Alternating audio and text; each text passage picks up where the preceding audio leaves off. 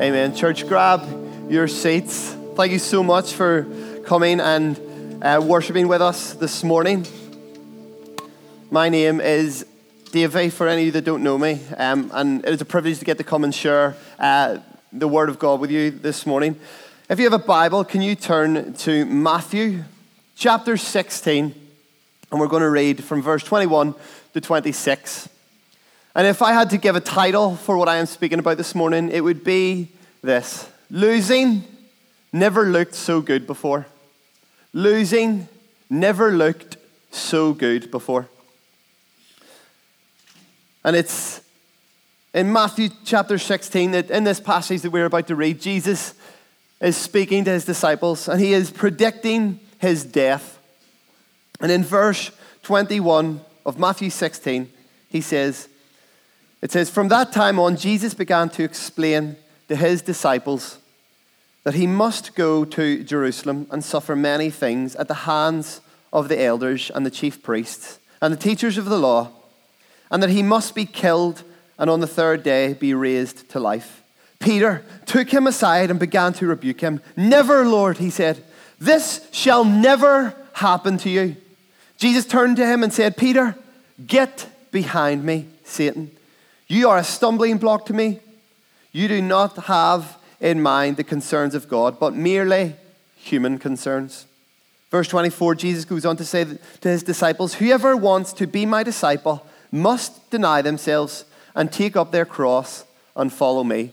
And look at this, verse 25. I want to focus in on this. "For whoever wants to save their life will lose it. But whoever loses their life for me will find it. What good will it be for someone to gain the whole world yet forfeit their soul?" Last week, Kelsey and I celebrated 1 year married. We made it, and we celebrated with lots of Lemsip because I was down with the flu. So we're going to celebrate today. We're going out for a carvery today. So it'll be great fun. But over the year of being married, we learned a lot of things about growing up.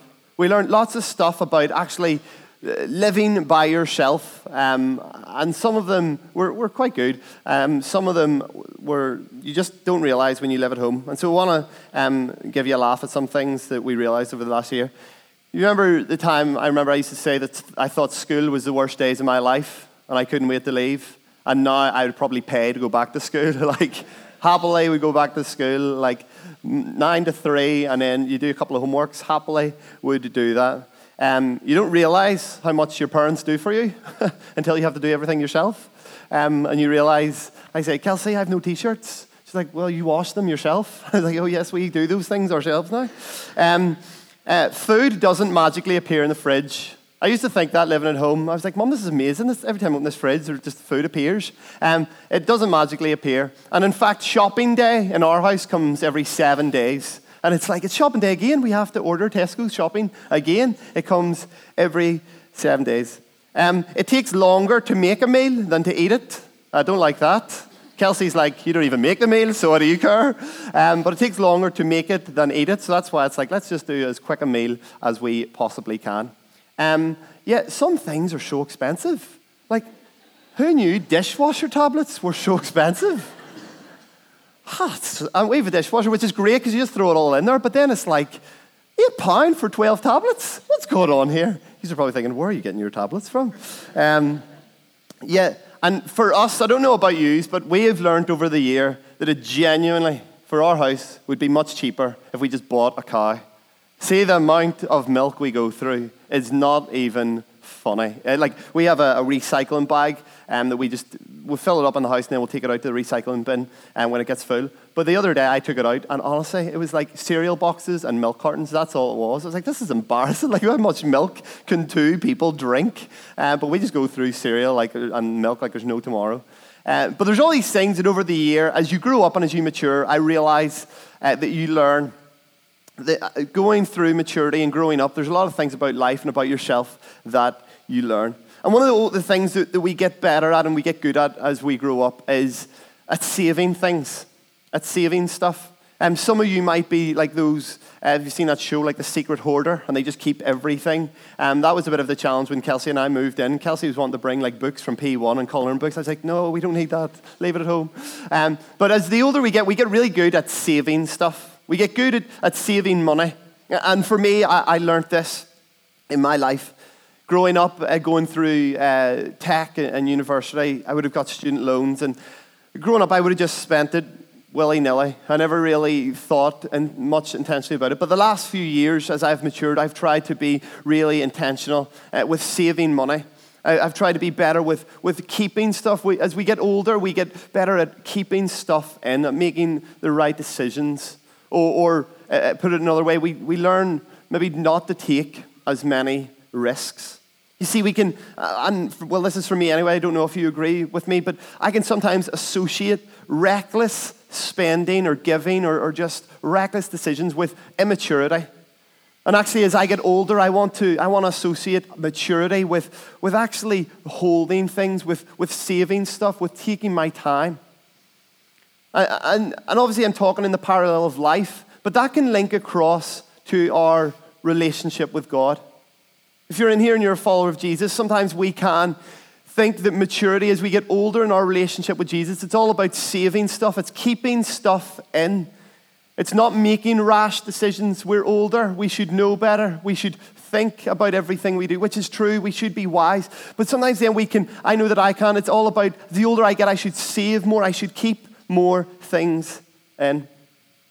And then we read a verse like Matthew 16:25 that Jesus says to us that if you hold on to your life, if you try to save it, if you try to keep it in, you will lose it. But if you lose it for my sake, you will actually find it. And in our lives, we try, for me getting older and for a lot of us getting older, we try to save and keep stuff in. We try to save money. And I'm not against that, I'm very much for that. But if that is a priority, that we're so secure in just keeping our money, if we just make decisions, lifestyle choices to settle and try and keep secure and save where we are. And then Jesus says, Matthew 16:25, whoever would save his life, in the ESV, whoever would save his life, whoever would keep it, will lose it. But whoever loses his life for my sake will find it. You see, this is deeply challenging. Deeply challenging. In fact, it's uncomfortable. In fact, you're thinking, I don't want to hear this on a Sunday morning. Why did I come out? It's countercultural. It's not what we want to hear. This is maybe a passage of Jesus that we try to go past. We want to talk about him walking in water? Absolutely. You want to talk about the stories of Jesus going through storms because they bring comfort to us. But this, when he tells us, hey, if you hold on to your life, you will lose it. That is uncomfortable because society is telling us, hold on. Save some things, keep it all to yourself. Society tells us that, and now we read this, that Jesus says, no, let it go. Stop holding on to it. Basically, in essence, what Jesus is saying is the more of your life you lose, the more of my life you gain. The more of your life you lose, the more of my life that you gain. And it's not the first time that this is mentioned in the Bible. In fact, before Jesus comes onto the scene, before he starts his ministry, there is a man called John the Baptist. And in John chapter 3, verse 30, he writes these famous words that he says, he, Jesus, must become greater and I must become less. He must become greater, I must become less. It needs to be less of my life and more of his life. John the Baptist recognized the significance of Jesus becoming a priority in our lives. And listen, if we're honest, most of us in here, we actually want to give more of our lives to Jesus. It's not that we're completely against this. We actually want to give more of our lives to Jesus, but it's hard. You see, we're in a culture, and we live in society, we live in a world that encourages holding on to stuff. It encourages keeping things. And actually, the older we get, sometimes we just become settled in life. I've had conversations with people and say, do you know what, I couldn't do that. I'm older now. You know, they admit that the struggle is tradition. People admit that the struggle is we have just done this way of life for so long, it's really hard to shake what we've got. We've got settled in our ways. And this is what this analogy will represent. You see, this glass could look like our lives. This glass looks like our lives. And the ping pong balls inside of it represent the things that we have. The things in our lives. It might represent traditions that you have been brought up in life and brought up maybe in this church since the day it began. And church has just been done a certain way. It might represent lifestyle choices that you've made in your life, and it becomes really difficult for you to lose that because this is stuff that I have made those choices. It actually might be your attitudes. It might be our attitudes that we so often have just got accustomed to, that it just becomes the way of life, and it's really hard to shake those attitudes because that's just who we are. It might be the secret sin that we carry because we all struggle with sin. And maybe it's the secret sin that we carry that actually it's part of our lives and I've been doing it for so long and I can't let it go because it's part of my life and I kind of enjoy it because sin can be enjoyable. The enemy's not going to make sin not enjoyable. He's going to make it tempting to take us off our path. And so our lives get filled with different things, our own desires, our own thoughts. And let's think for a moment that this water represents God. This represents us, and we start to add more of God into our lives. We start to add more and more. And eventually, those things in our life start to come to the forefront. And you see, we, as followers of Jesus, start to invite Jesus into our lives. But the thing is, if you invite Jesus into your life, he will take over. I've mentioned that point before. When you invite Jesus into your life, he will take over. John chapter 2, they invite Jesus to a wedding. He doesn't just sit in the background. He's the life and soul of the party. He turns water into wine. The two people at the end of Luke in the road to Emmaus, they invite Jesus into their home. What does he do? He starts breaking the bread. He starts doing it. When you invite Jesus into your life, he takes over. And so what actually happens is some of these attitudes, some of these traditions, some of these things that we're used to, they might just start to fall out. They bring to the forefront of our mind. They might just start to leave our lives as we get more and more of Jesus. But now the thing is here, church, is that when we invite Jesus into our lives, he will take over. He will take over, but only if we let him. Only if we let him. You see, imagine I'd done this analogy again, okay? But with all these things that represent what is already in our life, imagine I started to pour this, but didn't let the ping pong balls out. Water would start to spill over the side, and they would stay in. Why? Because I'm keeping them in there. I don't want them to leave. And I don't know about you, but for me, that can be my relationship with Jesus, as he pinpoints stuff. He actually, in this analogy, brings stuff to the forefront of my mind. For some of you this morning, he's already started to bring stuff to the forefront of your mind. Secret sin, attitudes, traditions, thoughts that you have about church. He's brought them to the forefront of your mind. But we struggle because we want to hold on to them. We want to hold on to that secret sin. We want to hold on to that attitude about worship. When it comes to church and worship, we want to hold on to that attitude of worship that I don't want. Like, I love that the young people get up and get excited and sing and dance. I love that people on the stage really go for it, but it's not me. I'm uncomfortable with it. And so I'm just going to hold on to it. And that uncomfortable thing that Jesus is bringing up to say, this is part of your life that you need to lose, we just try to hold on to it because it suits our lives. Or that idea of giving generously. We're like, oh, I don't really know. Like, it's a wee bit uncomfortable. It means I have to sacrifice more. So as Jesus is trying to pour more into our lives and get rid of the things in our lives, we're holding on to them. The thing is that we actually like that secret sin. We actually like those attitudes. We like traditions. And so in our minds, what we say is this. We say, Jesus, come on in. Absolutely. You can come into my life. But you need to get on with everything that's already in there.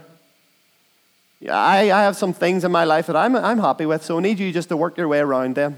Just sort of fill in the gaps. Don't push anything out of the way. Don't upset the status quo. Jesus, you can come into our church meetings, absolutely. But don't do any of that weird Holy Spirit stuff. No. Don't change the program. We've structure. Jesus, you can come into my day-to-day, but this is my routine, so if you could just work around that, like I could fit you in on a Tuesday night, but I'm busy this week. And so what we do is we hold on to our lives, and if Jesus, you could just fit in, that would be excellent. That would be great. The issue with Jesus is that when you invite him in, he'll take over. And he is relentless for you guys. He's relentless for us. He is jealous. He wants all of our lives. He wants everything to do with you. And he will stop at nothing. Stop at nothing until he has all of you. Because he is a jealous God and he wants all of us. But here's the thing. Every time I read this passage in Matthew 16:25, I get uncomfortable because Jesus uses the word lose. He says, if you lose your life, then you will find it. And I feel uncomfortable with that because what do we associate the word lose with? Defeat, negativity. It's a loss, it's a negative word. And so when Jesus says lose your life, we automatically think doom and gloom. We think he wants me to have an awful life. Jesus just wants to come and just take over and give me a miserable life here on earth. But that's contradictory to what he says in John 10:10. He says, no, I've come to give you life, and life to the full. So what if we thought of this analogy for a second of not only just our traditions, not only just our attitudes, our secret sin, our desires, because we all have them. But do you know what we also have? We all have a past. We all have guilt. We all have shame. We all have hurts. We all have burdens. And what if actually that glass jar with the ping pong balls in at the start, what if it actually represented our past, our hurts, the things that we have done that we think God could never forgive us on, the things that just clog up our lives. Maybe for you, there's a lot of burdens in your life at the minute, family illnesses, financial worries, worries in work, at home, in your personal relationships. Our lives can be clogged up and filled with things that actually burden us. And so what if actually we looked at that analogy and Jesus poured himself in and actually took out the things that are burdening us, took out our sin, took out our shame, took out our guilt, these things that actually clog up so much of our lives. Jesus saying, hey, if you invite me in and lose your life, you actually win. You get a gain. You get rid of all those things. Come to me, all those who are weary and heavy laden, and I will give you rest. What about that wee song we used to sing? Cast your burdens onto Jesus, for he cares for you. Like, it's real childish and immature, but it's so true. Like, actually, this represents our lives. If we could allow him to come in and take over our lives, what life could that bring? What freedom could that bring? When you let him in, he'll take over. And it comes with a bit of a tension. It comes with tension when what Jesus and what the Bible says for our lives and our thoughts and our views and our opinions, when they collide and contradict, there is tension. So when the Bible tells us to worship freely, to dance before the Lord, to lift your hands in worship, but we just think, I'll pass on that one. I'm not sure how I feel about that. It's uncomfortable. Or there's certain songs I like to lift my hands to. Then it's contradictory. Then this verse, Matthew 16:25, where he says you need to lose your life, is a challenge to us. But we need to trust him that actually losing our lives can give us life. We can gain from this. What about the tension comes when, as I said, it says, give generously. That we should give generously. When I go back, I retaliate with, yeah, but I tithe, so that's me covered surely. What if we're actually supposed to give above and beyond? That's what generous living means. Giving above and beyond. That's what the Bible says. What if we were to lose our lives? And what could we gain? And the Bible says, seek first the kingdom of God. Yet my mindset is, God, I have a busy week. As I said, if I spare a couple of hours, I can give you some time. There's the challenge. There's the contradiction. What about when the Bible says, surrender all of your life? And we think, you know what, God, I'll give you the bits of my life that I'm happy with you looking after, but there's parts that I want to hold on to. You see, in those moments, we need to lose our life and see what we can gain. You see, 9 times out of 10, the reason that we hold on to stuff and don't give it is because of pride. 9 times out of 10, it is pride that holds us back. We have this attitude, as I said at the start, that the older we get, the more mature we are, and the more we realize we can hold on to stuff, and we can do this ourselves. Yet for me, and for many of you, you've been a lot longer Christians than I have. I'm only 26. I've been saved since I was about 8. But I know already in the journey of my life that as I've walked on, I realize this. The older I get, the more I realize I need Jesus. The older I get, I don't actually, my mind is countercultural because I don't think I'm equipped. I don't think I can do this. I need him more and more every day. And so the older we get, then we should be giving more of our lives away because I don't need this, God, I actually need more of you. So I need to get rid of some of this stuff to make room for you because I need you more and more every day. The older I get, the more I realize I need Jesus. Because I'm convinced as I come to a close here that at the end of our lives, we are never going to say things like, you know what, I wish I gave less money away in my life. We're never going to say that. We're never going to say, I wish I gave less money away. We're never going to say, do you know what, I wish I was more reserved in worship. I wish I didn't jump around and get excited about the fact that Jesus died on the cross for my sins. I wish I didn't get excited about that. We're not going to say that. We're not going to say, I wish I didn't surrender as much. I wish I kept more to my life. They're not things that we're going to say. We're going to want to lose our lives. And as the band come and join me, maybe this has all been a bit of a challenge, but you're thinking, well, how do I do this, David? Because you're right, we live in a world that's countercultural. We live in a world that tells us to keep hold of things, to hold on to your life. So how do we do this? Thankfully, the Bible gives us that advice. 2 Corinthians 4:18.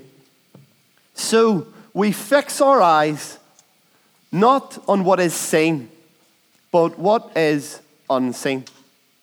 Since what is seen is temporary, and what is unseen is eternal. We fix our eyes not on the things that we see right now, but we fix our eyes on the things that we don't see. We fix our eyes on heaven, because that is eternity. I done an analogy a while back on our Friday nights, and I've seen it by a guy called Francis Chan, and he has this huge rope, big massive rope, and at the end of the rope he has like a wee bit of insulating tape, a bit of red insulating tape, and he puts it just on the end of the rope. The rope could go the whole side of this room, and just at the one end he has this wee bit of red insulating tape on the end. And he says, let's say, for example, that this red tape represents the average life of a human being. You've probably heard this one before. The average life of a human being, about 80 years, 80 to 90 years. He says, this is what we can focus on. This is what we spend all of our lives dedicating ourselves to. Yet there's this whole rope, and it goes on and on and on and on and on, and never ends, which is eternity. And what we do is we fix so much of our lives on the here and the now. Do you know how we lose our lives? By fixing our eyes on the eternity, what's coming after. I am much more willing to give away more of my money when I fix my eyes on what is to come after. But my issue anyway for me is I fix my eyes on that wee bit of red tape. When it comes to worship, I fix my eyes on what people will think of me in here rather than what I get to do in eternity with him. We fix our eyes not on what is seen, but what is unseen. CFC in Belfast, a while back, done a series, an incredible series called Decorate the Hotel Room. Amazing idea. And the lead pastor, I watched the sermon a while back, the lead pastor tells a story at the start to illustrate the series of a family that have just come back from holiday. And the senior pastor tells a story of how this family have come back from holiday in the Mediterranean, and they get home to realize that their house is burnt down. But there is a man standing there, an insurance man with a clipboard, and I'm sorry, I think he says they're Mr. and Mrs. Jones. I'm sorry, Mr. and Mrs. Jones, your house is burnt down, but listen, everything's all sorted. The insurance is sorted, the contractors are going to get to start to work immediately. I think they got Aaron McKee again to do the work. So you're thinking, it was never getting done on time. Well, it's good.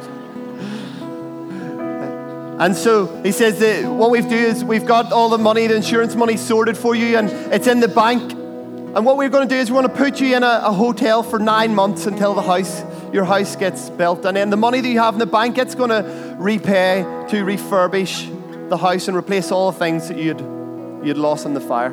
So they go away and they get into their hotel room. They're trying to sort of formulate their thoughts about what happened. And they realize, well, this is where we're going to be setting up base camp for the next while. 9 months in here until our house gets built. A couple of weeks into their stay there, Pastor tells the story that a couple of weeks as they stay there, they realize we're not getting good sleep here.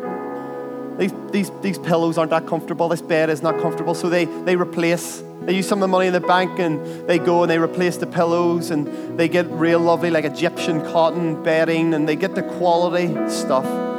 They spend the next few months starting to replace things, replacing the scrubby carpet, the shower, the light bulbs. They get blackout curtains. They spend some money to decorate this room because they're going to be living there a while, yeah? Like they're going to be here for a wee while, so they might as well enjoy it. 6 or 7 months into their 9-month waiting process, they get a knock on the door.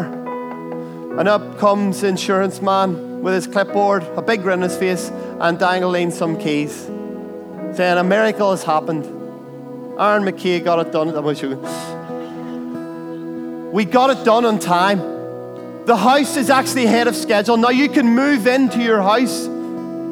Oh, you've just got a blank shell, though. You need to move in, and the money that we've given you, it's ready to go. You just need to refurbish it. And at that moment, their faces drop because they have spent all their money, time, energy, and commitment focused on the hotel room they were just passerbys in. They were just passing through.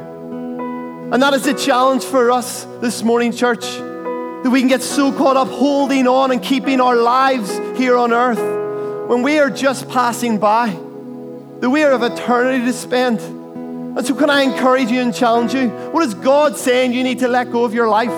What are the areas? Thankfully, this is what the Holy Spirit comes in now, and throughout, hopefully, what I've been saying, He will have prompted some things and brought things to the forefront of your mind that we need to let go. We need to let go.